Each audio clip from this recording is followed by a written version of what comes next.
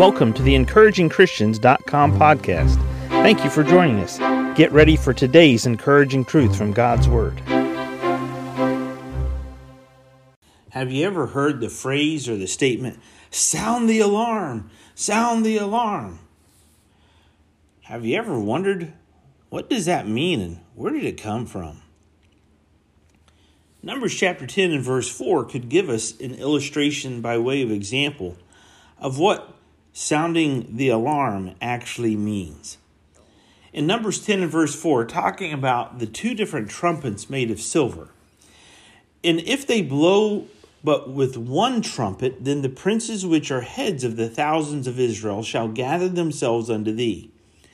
When ye blow an alarm, then the camps that lie on the east part shall go forward.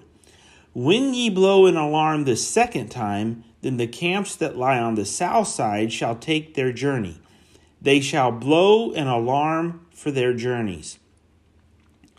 But when the congregation is to be gathered together, ye shall blow, but ye shall not sound an alarm.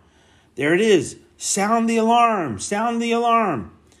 Verse 8, and the sons of Aaron, the priest, shall blow with the trumpets, and they shall be to you for an ordinance forever throughout your generations. So when God gave this direction to the children of Israel out in the wilderness about the trumpets and about the sounding of an alarm, this was an ordinance, it says, forever throughout. In other words, the people of Israel were to listen to the alarm that God had. Verse 9, and if ye go to war in your land against the enemy that oppresseth you, then ye shall blow an alarm with the trumpets, and ye shall be remembered before the Lord your God, and ye shall be saved from your enemies. This is really important, because what you and I sometimes miss is the fact that God is trying to get our attention. God is trying to get our attention. Yes, sometimes He wants that trumpet to blow, the silver trumpet. He wants it to blow to gather us for an assembly. Sometimes He wants it just to gather the leaders for an assembly. And sometimes He wants the trumpet to blow because there's an alarm that needs to be sounded. And all too often, you and I are asleep spiritually, and God sounds the alarm because you and I need to be alert.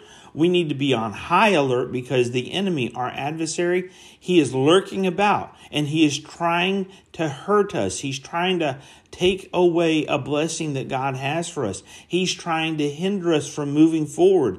He's trying to do damage to us or to our family or to our children or to our church or to our fellowship.